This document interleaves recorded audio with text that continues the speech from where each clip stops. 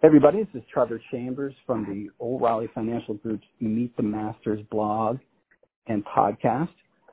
Today I have Mr. Sam DeFranco, and I'm so happy to have him. Sam is a Raleigh and RDU-based guy, and he is heads up Trinity Partners, which is a commercial real estate services firm here locally.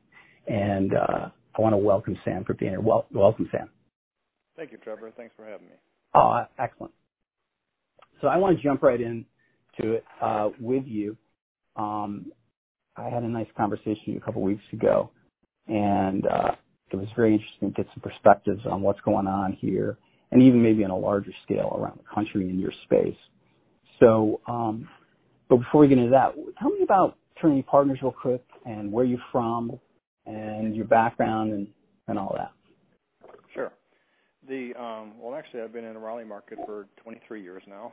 I came down in 1995 to check out the marketplace. Born and raised in the Niagara Falls, Buffalo area of Western New York. Nice. Came down here because for the number one reason of the weather and the fact that the economy was faltering in Western New York. We had a continuation of loss of jobs and exodus of people, and quite frankly, in the real estate business, all we were doing up north was buying signs and planting signs all over. So people would say, I see your signs all over. And I say, yeah, you see my signs, but you don't see sold or leased. You see available. So I came down here in 1995 on a Super Bowl week of January when it's pretty dismal for those people that know Western New York. It's a pretty ugly place to be. And I hung out for a week. I spent a couple of days in Raleigh, a couple of days in Charlotte, and a couple of days at the coast, just to determine if I liked the state. And actually, one of the reasons I came here was Forbes magazine in 1995 had a front page cover, Best Place to Live in America, or Best Place to Raise a Family, it may have been. And Raleigh, Durham was number one. So I told my wife, I said, hey, what do you think about moving? At the time, up north, things were going relatively well for us. We had just built our dream house, and kids were very small. They were 7 and 9 years old, our boys. And my wife said to me, she said, I would entertain it, but we have to do it before the kids get to high school age because I'm not moving once they're in high school. So I said, okay, I'll check it out. So I came down here, checked it out. Fortunately, I was connected via some mutual old-time friends. I think through my souvenir business in Western New York, which I had while I was doing real estate. They knew a gentleman named Tommy Drake, who was well-connected, well-heeled Raleigh guy, or Cary guy, I should say. And at that time, it was the Carolanics 10th Annual Conference, which is a local real estate firm that's been here forever. And their conference is to bring investors and developers in, not brokers, and just talk about the marketplace. So I shadowed Tommy for the day and got to see Carolanics event. And through that event, I was just dumbfounded because we had never seen Mayor Tom Fetzler was mayor at the time. He was our guest speaker. Talked about lowering property taxes by 30%. I asked Tommy, how come I don't see any signs for sale? He said, you really don't find by the time you put it out there, it gets sold. The demand was voracious, and it just became for me, it became a situation that I couldn't miss. I didn't think I could miss if I did that. So by doing that, I went here. I went to Wilmington, checked it out. I went to Charlotte. My business partner, prior to moving, was a developer in Western New York, and he wanted to go to Charlotte, and he's to this day is still there. But I decided Raleigh was the place. So 2 weeks later, I flew my wife down in a plane, and it was middle of February, and which is even uglier in Western New York. And when we landed at RDU, it was a day that kind of looks like today outside, nice Carolina blue skies, probably about 55 degrees. She looked out the plane window, and she said, I'm convinced. So it didn't take much to take it from there to move to Raleigh. Subsequently, we bought a little two-family. So the boss, I didn't mean about, so the boss signed off. Yeah, she signed off right away.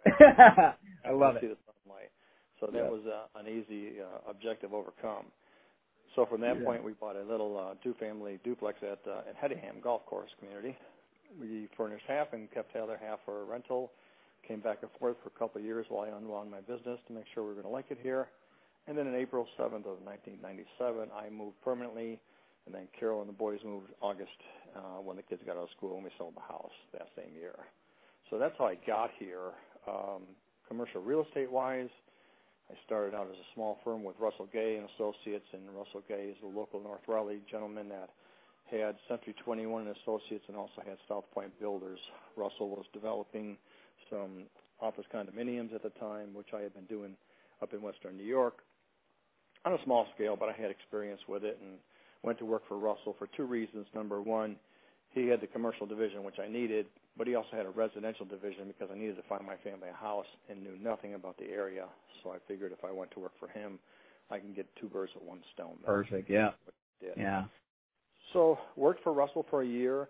From there, went right to CB Richard Ellis. Was hired by CBRE. It was CB Cole the day before I started. The day I signed on, it became CB Richard Ellis, which is the European conglomerate that they merged with. Okay. So we worked at CBRE for about 3.5 years, and then CB was, I don't want to say messing around. It was going back and forth between public and private and ownership and non-ownership, and we tried to do a management buyout of the group back between a few of us to buy it back from CB as a private entity, and they were basically jerking us around. So one of my other good friends in the shop and myself, we broke away and we formed Triangle Commercial in 2001. So late 2001. So from there, we formed Triangle Commercial, which was going to be a primarily tenant rep, buyer rep services, along with managing and leasing of any projects that we would have equity in. So from there, we built a small shop up to about a dozen or 13 people. And in 2008, prior to the market tanking, we had merged with Cresa, Corporate Real Estate Service Advisors, which is a national platform for basically tenant rep advisors. Well, needless to say, what happened from 2009 and 10, when the corporate real estate world shut down, we had to fend for ourselves. So by 2012, we were struggling to keep everything going, but things were okay. And then by 2013, beginning of 2013, I left and joined Trinity Partners with my youngest son, Sam Jr., and another gentleman, Mark Alviano, investment advisor. So the three of us as a team went out looking for a new location to work for. And we figured out when we would find the right place, we would land there, we would know where we were going. So Trinity Partners was the place. So we've been there 8 years now. Life is very good. A little bit about Trinity Partners, based out of Charlotte. The company is 23 years old currently, with the Raleigh office getting ready to celebrate its 11th birthday in September. Oh, cool. We overall just under 200 people with offices in Charlotte, Raleigh, Greenville, South Carolina, and Columbia, South Carolina. Collectively, we're the largest boutique firm in North and South Carolina, with management of just over 20 million square feet collectively, management and/or leasing. Wow. And with that in mind, we've got I think there's a couple hundred employees all in at this point in time. Raleigh office is comprised of about 53 people currently, all of which, by the way, we have kept working during this pandemic. Good for you. We haven't laid anybody off.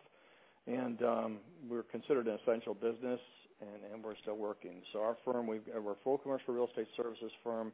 The only things we don't deal in multifamily, and we don't deal in mini storage, but we deal in every other product line. We've got a full-service construction team. We've got a full project management team, property management team, and then asset management and leasing, and then investment sales.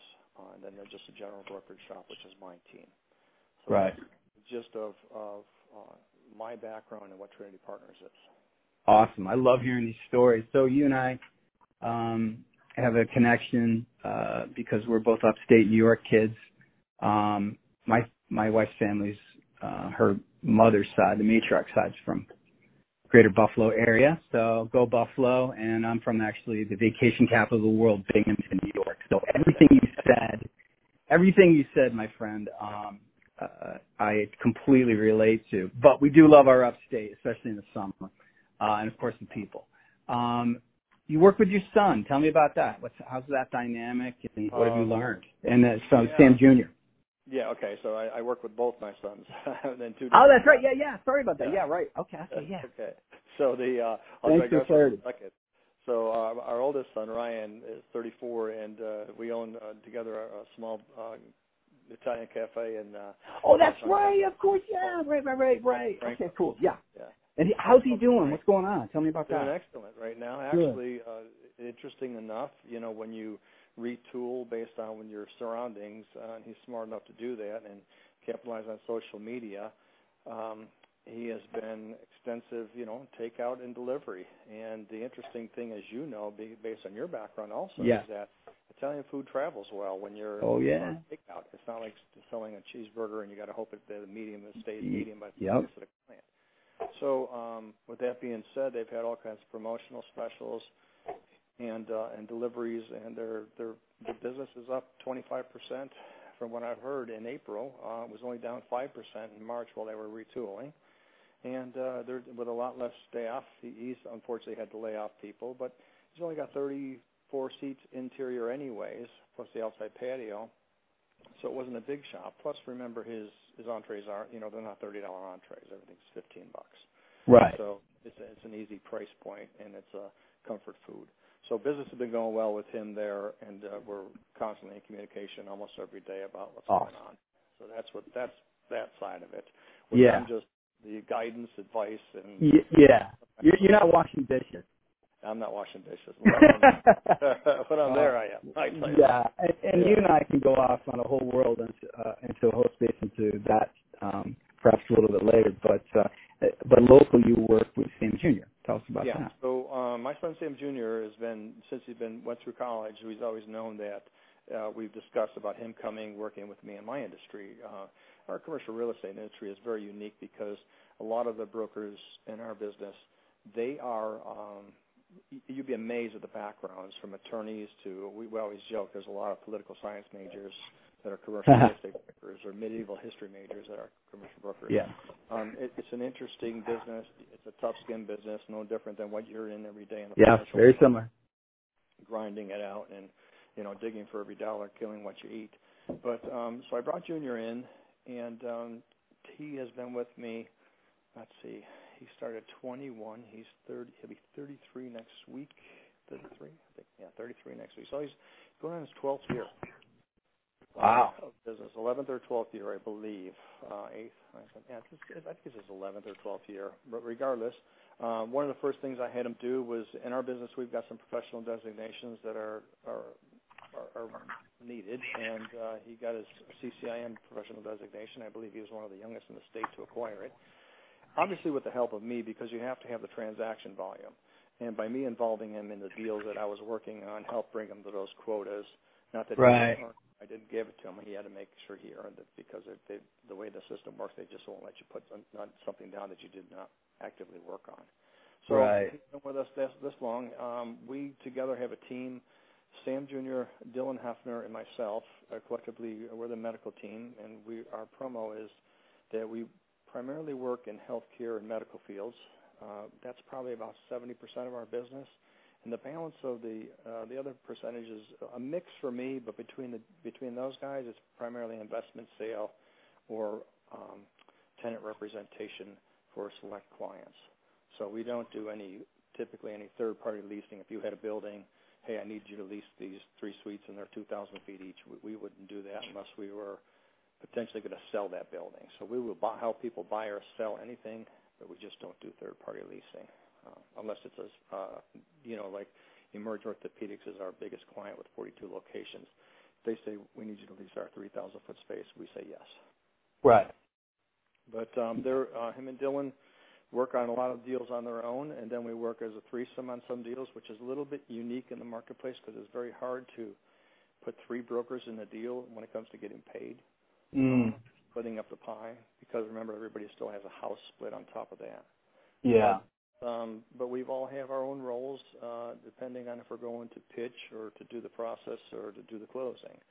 And mine is usually to make sure stuff closes. But they're getting a good heaping of experience, and everybody's doing really well at this point in time. Yeah. And he's seen some battles, which is great. Yeah. And especially early. I'm sorry, go ahead. No, go ahead, yeah. So he started in 2010 when the market was totally upside down, which was much better than starting in 2005 when the market was on fire. So he was crawling a long time, a few years, without making any money, trying to figure out how to hustle. So now he's still, as I tell him all the time, don't ride the roller coaster. He's still riding the roller coaster occasionally. Stuff about our business. Some deals fall apart, some deals go together, but you just can't. You can now always focus on what's going to work and what's not going to work. So, yeah, it's a long game. Yep. You're going to work long time. He's got a long way to go. Yeah, And we tell clients, unfortunately, every about 6-7 years, certainly within the decade, you're going to have some sort of depth charge go off, and that's just how it goes. But you learn. Well, that's great. I appreciate all that background. As I said, I love hearing about people's, history, and also the dynamic of working with your family is interesting, and fun and challenging. You got it, fun and challenging. Yeah, fun and challenging. Yeah. Let's get right to the nuts and bolts. What it is, just for the record, it is April 29th, 2020. What are we seeing out there, my friend, in your world? How's deal flow? I mean, I can, where are we, that type of thing. Is RDU in better shape than most areas? What's your pulse of the situation? What are your instincts telling you? We're constantly talking to clients and trying to figure out what's next and what's the next move, especially deals that were transitional deals in the works. Certain deals where we know we have to renew, that we're up for renewal for clients that we're working through. A question came up with one of my larger restaurant clients, and he said, hey, is this, I know the landlord wants us to do this, this, and this, but aren't we going to be in a situation where there's going to be just a boatload of vacant restaurants out there? And I said, well, I'd like to believe that based on what's going on that perhaps there may be, but I don't think you could take the risk of saying I'm going to leave the location, which I know has done well prior to the pandemic, and wait hopefully for a matching location of, and this is a substantial restaurant size. It's a 5,000 to 6,000 feet with 4,000 feet of patio space. Mm-hmm.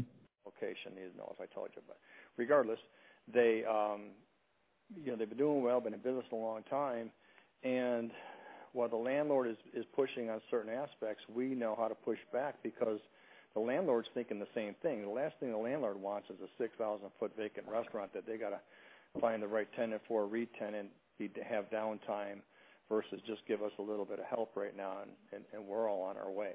And even put my landlord's hat on, I know that's what you want to do because if you do a landlord revenue analysis of what's lost and what it would take to recapture that, it's pretty obvious that you don't want dark space, especially not in these times, going into it.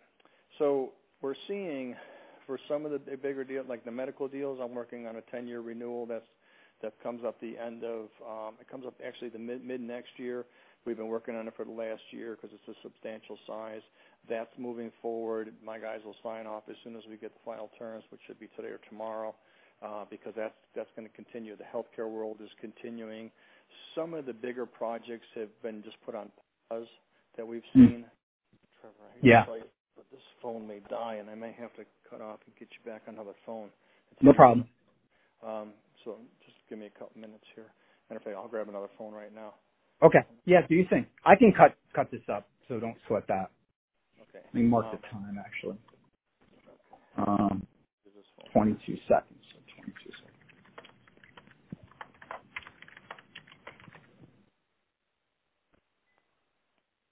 Okay, there? Yeah, absolutely. And I made note of the time, so I can just cut that out. Cool. Okay. The batteries in this phone. So there, some of the companies, some things are on pause. We're working on a deal. I don't know a lot of the bigger deals that transact in the office till after they happen because it's not my division.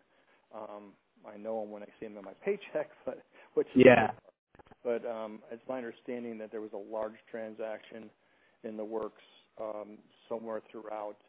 We have a sister company called Trinity Capital. That's the investment development arm, and they're with Starwood, and they had a large project for sale, and I think it got stalled because of this, because of everybody's kind of on hold. We've got a smaller deal in the $3 million range where we're supposed to close April 6th. Wells Fargo told the client, if you don't close April 6th, we're pulling the loan, which is kind of raw, and they did. And the client subsequently had to go get another loan with 50 points basis higher in rate. And now that loan is waffling because the client had asked the seller for basically a $290,000 reduction. The seller was, if I was a seller, I would have said, I'm not doing it, but the seller was genuine enough to say, I'll give you 180, and the client still pushed for another 55.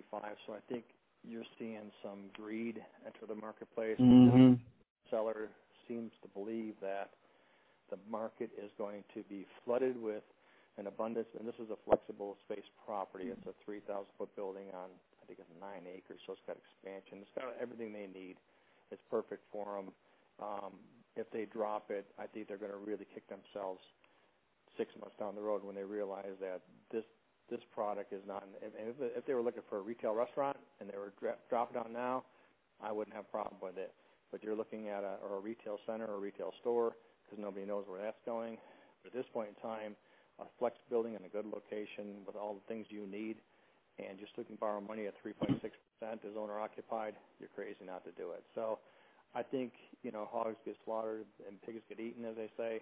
At the end of the day, if it does fall, it's a shame because we've been working on it for 6 months like we always have. But if it goes through, they're going to find that they made the right decision. So we're seeing stuff like that all over the board. But in the meantime, we've got 2 offers on small investment deals. Some of the lease transactions are still going through. There's still closings happening. So in general, and more importantly, construction. Our construction team and facility folks, everybody's full bore. Everything's strong. That's what I'm hearing across the board. Everybody in construction is just rolling. Yeah.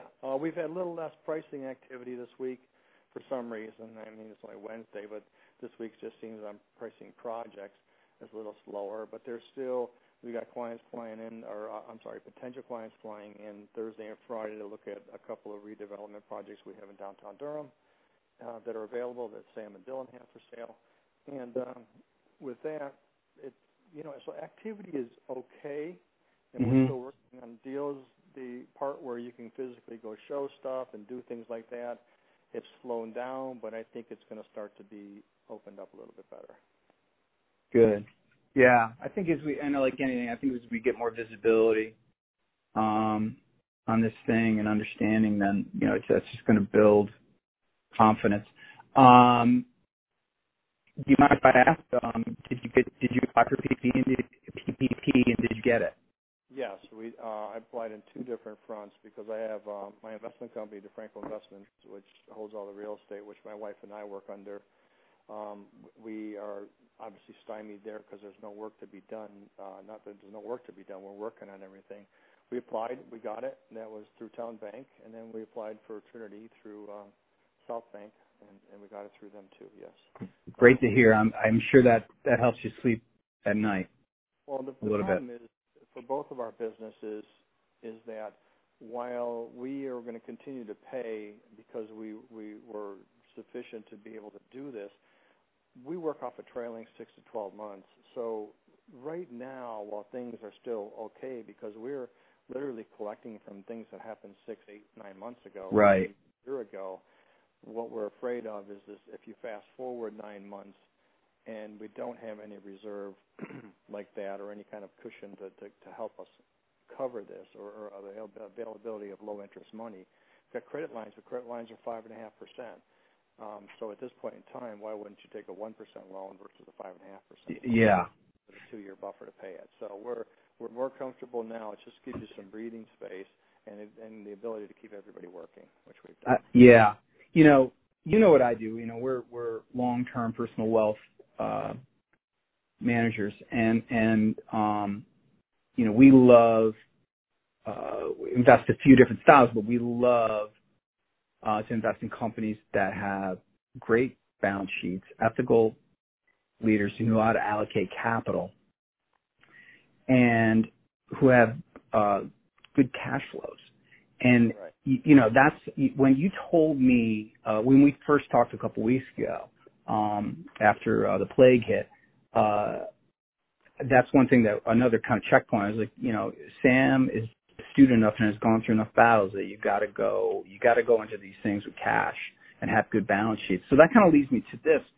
You know, one of the things you said to me was you were surprised at how vulnerable, if I could use that word, certain sectors of the economy, both on a local and national basis, are in terms of being able to weather storms.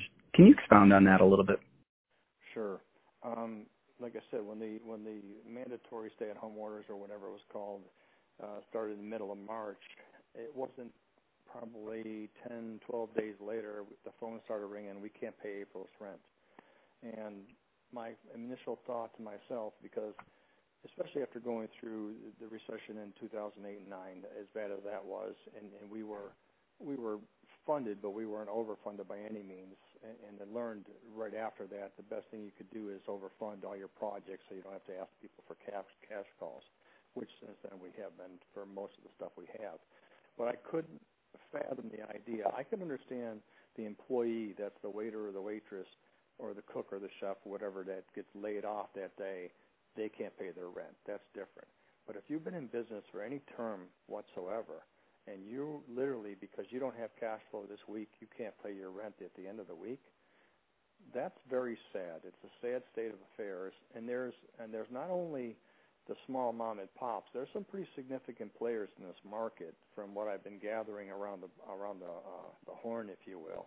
And this is not just this market. Let's not, you know, it's everywhere. Oh, it's everywhere. Yeah, for sure. And, you know, yeah. I was dumbfounded. I mean, no more dumbfounded than I was that the average American doesn't have $1,000 in the bank for saving in the case of emergency. But the point is that, you know, if you're supposed to be running a business, at some point in time, I don't care if it's a line of credit or you need something that it can help carry you through a, whatever you want to call it, a horrific experience like today.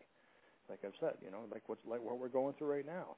Then you've had customers like that. Most of the people that have asked for rent forgiveness for us are retail. We did have one warehouse industrial user that is in the home building supply call, and they immediately said, we're not paying the rent for 4 months. And we said, wait a minute.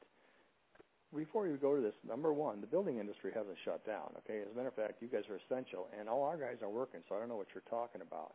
So right. After requesting financials and digging deeper, we find that they're totally upside down. It didn't matter if this pandemic hit or not; they were going to be in bad shape regardless. So that's you know, a different anomaly that this thing just happened to shake out right now. Right. So that leads, yeah. I don't mean to interrupt, but that leads into this, Sam. Like,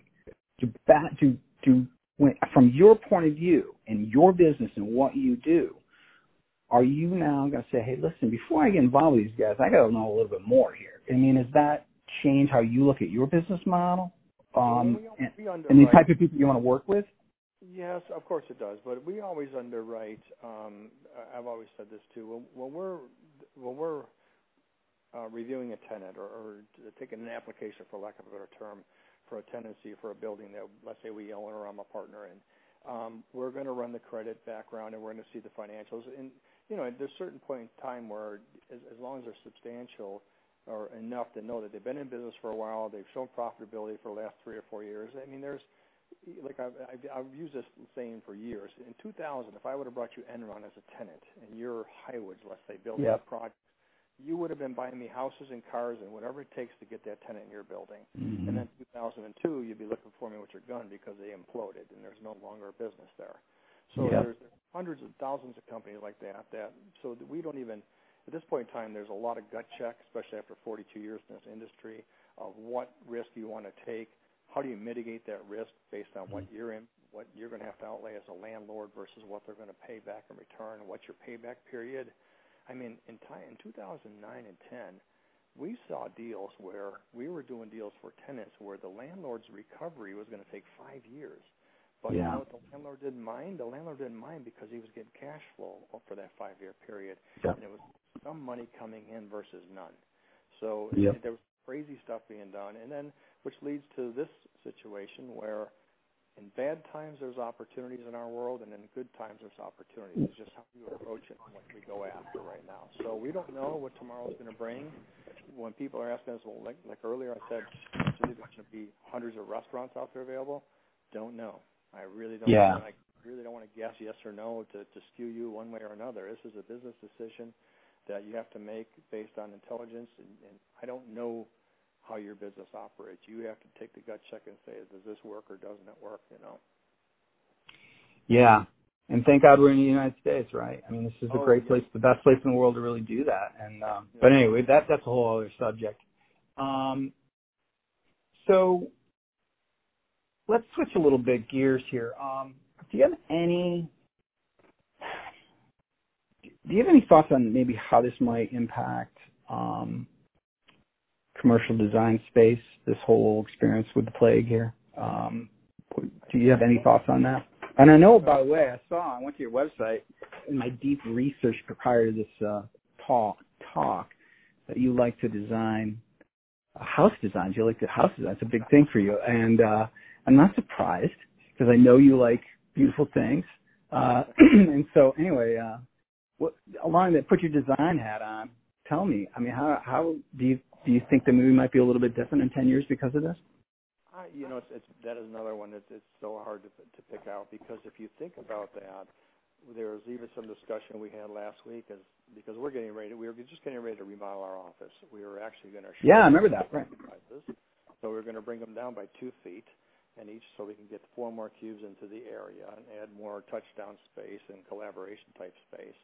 But if you think about it, does this mean that we go back to big hard wall offices like we used to have? I don't know. Is there more people working remotely? Right now, all of our employees work remote. We've probably got 3 or 4 at any given time during a day that will pop in and out of the office for different reasons, along with some of the admin staff for mail and bills, paying, and things like that. So when you think about just working from home, that's, everybody thought that was the latest and greatest trend 15 years ago, but guess what? People are getting cabin fever. This is that you got to have socialization. People have to be around people to. Agreed. I agree. I love my wife dearly, but it's time to, for each of us to have some space here.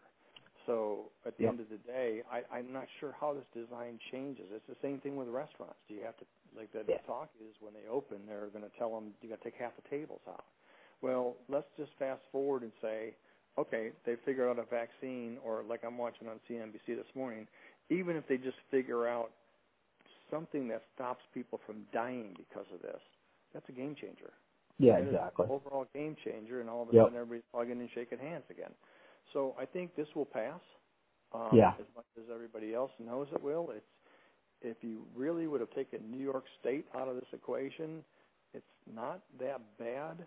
And this is coming from somebody, I'll tell you right now, who took a COVID test 2 mornings ago, and I'm waiting for results because I've been under the weather for 5 or 6 days and not feeling well. And unfortunately, I mean, I'm okay, but I just nervous about, do I have it?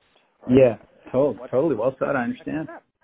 And by the way, and that's not to say that, I mean, there's just some tremendous suffering going on out there, and we're certainly not, mitigating that because, we all know vulnerable people. In one day, terrible. That's correct. Yeah. No matter what it is, this is, and because of how fast this thing has ramped up, and we've seen it, it's a horrible disease. There's no doubt. But again, how it leads us forward. And with all the talk, you really, I'm not intelligent enough to say this is good or this is bad, like let's open everything up and here we go back to normal. I don't know what the new normal is going to be. I think everybody's going to be waiting to see. Now, for us in the space industry, if it goes back to, well, let's put it this way. It's kind of a, I don't know if dichotomy is the right word or not.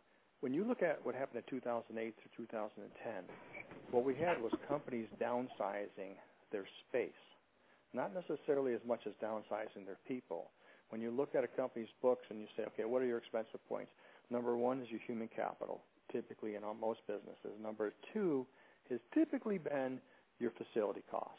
So although that's been hampered by healthcare in the last few years, which could be bumping that line. But regardless, your facility costs are usually a very expensive item.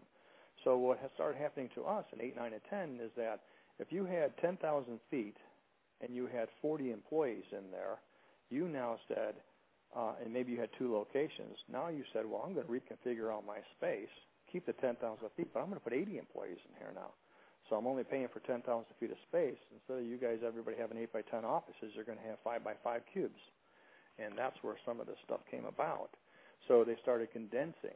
So now what may happen is the reverse thing. Well, we can't really keep people. I mean, we've got call centers where people are literally sitting in the phone booth, if you will, right? Terrible. They've got a 2 foot by 4 foot space. One of my first cousins works at Merrill Lynch out in Arizona in a call center, and he said we are stacked like sardines. And then not only that, they kept them working until the end of March, based on what they were doing. But he said we are, and this stuff has been passed around our office. He goes, I believe we've already had it. But so now, to answer your question, for the office user, for the flex industrial user, nothing changes. For the office user, not sure how that really changes until they figure out the solution, the cure, the vaccine for this dilemma. And then for retail, the biggest question is, again, when you go to these, let's just say the nail salons where they've got 30 people sitting in a row, and when you go to the restaurants where you've got, as many tables packed in, or nightclubs where you got dance clubs and stuff like that, how is all that going to be affected? So that is a question.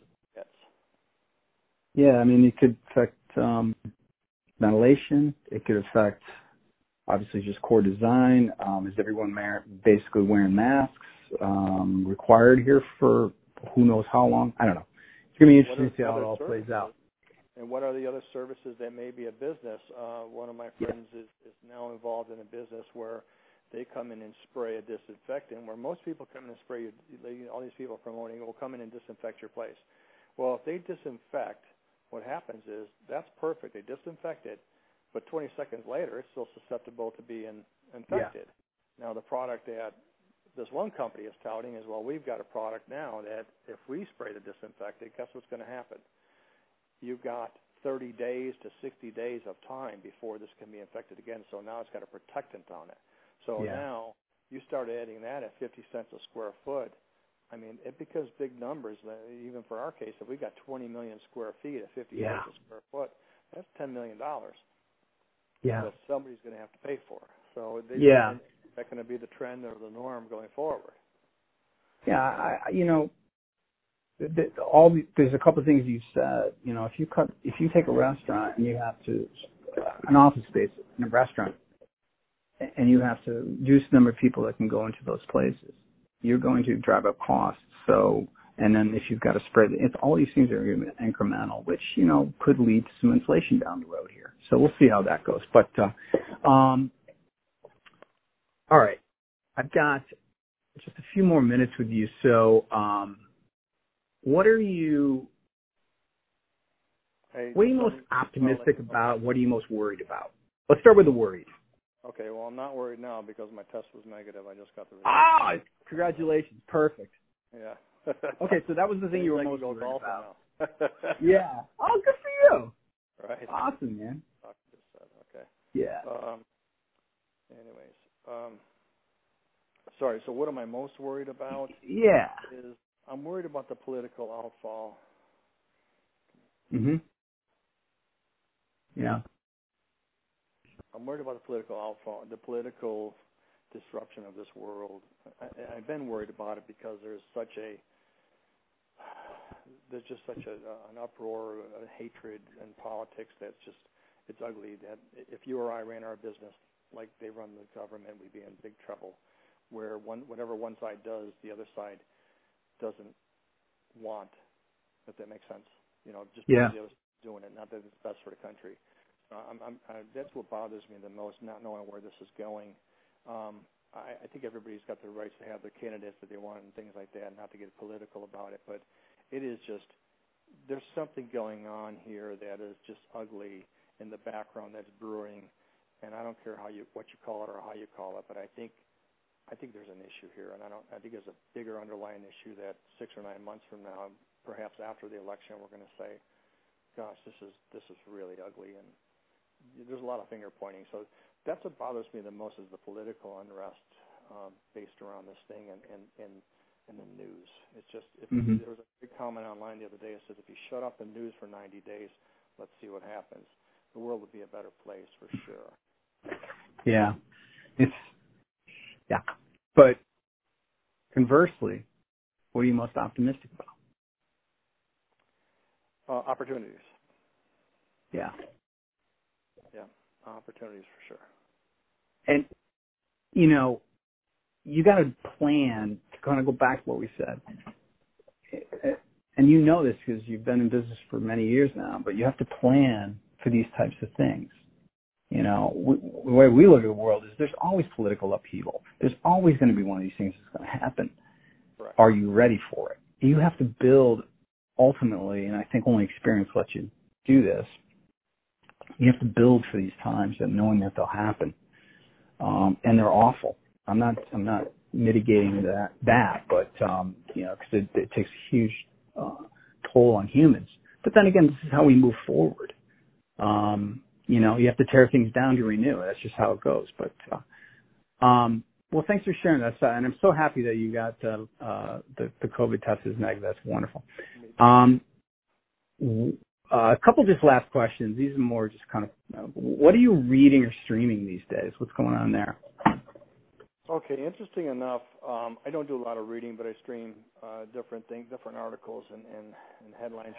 I am up to my ears with how COVID is going to be changing things and everybody's opinions about it. Sure. So I've stopped that about 10 days ago, looking at any of that. Nice.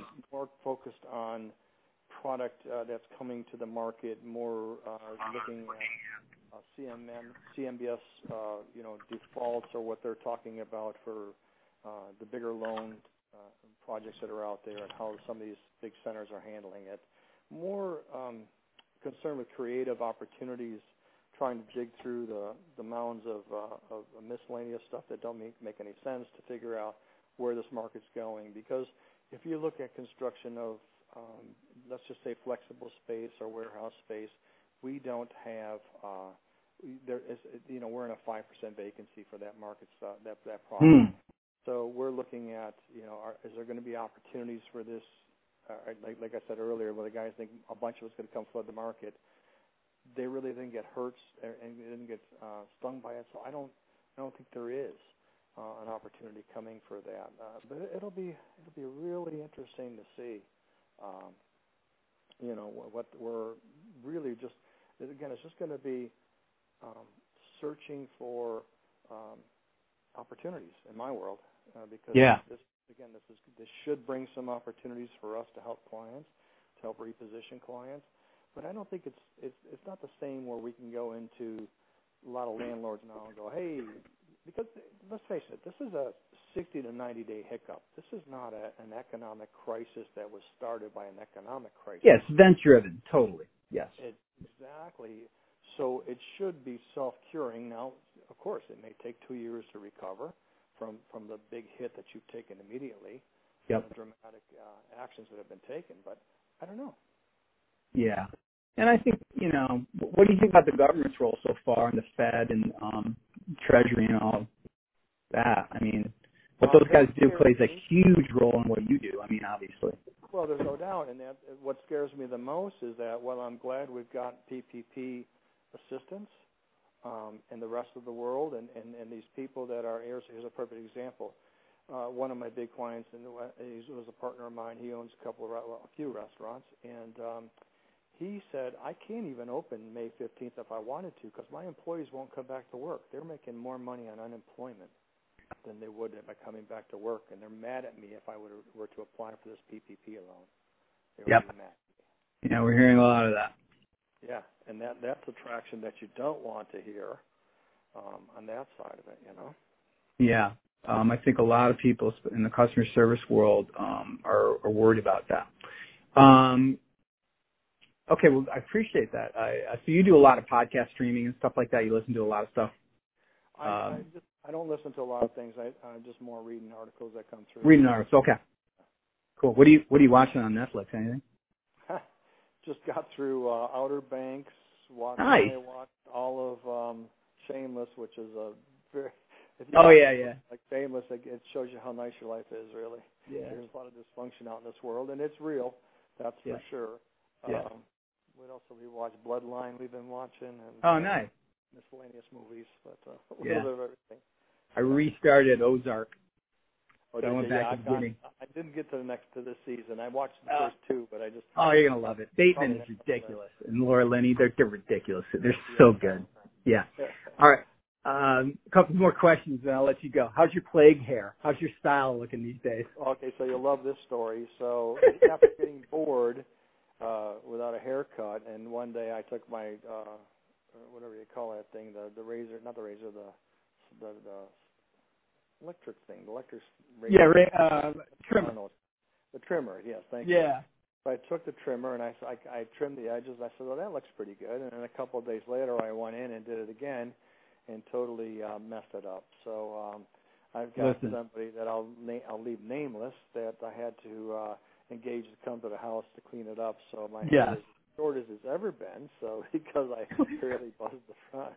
There's a lot of clandestine haircuts going around. It's hilarious. I talked to Jess Lipson from Sharefowl / the Levitate fame, local entrepreneur, and he and I have similar hair. I mean, you and I, my head is I said to him, my head is as wide as it is tall, so it's not pretty.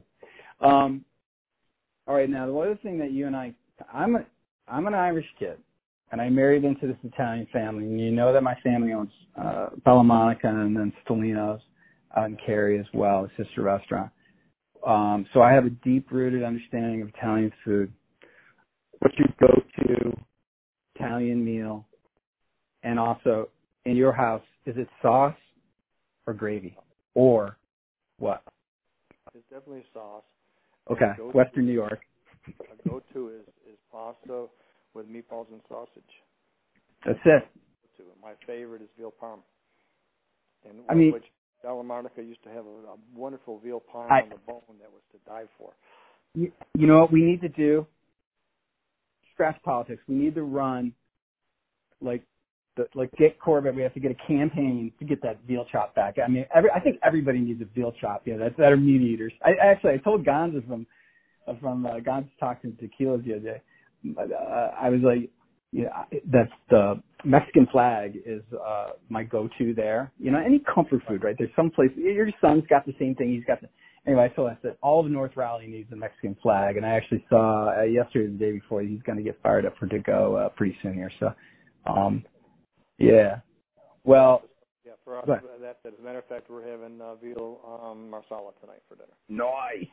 Nice. Now, do you cook a little bit in the house, or what's up? Primarily, my job is simply to make the pasta, and Carol does everything else, the sauce. Cool. And everything. Is Carol Italiano?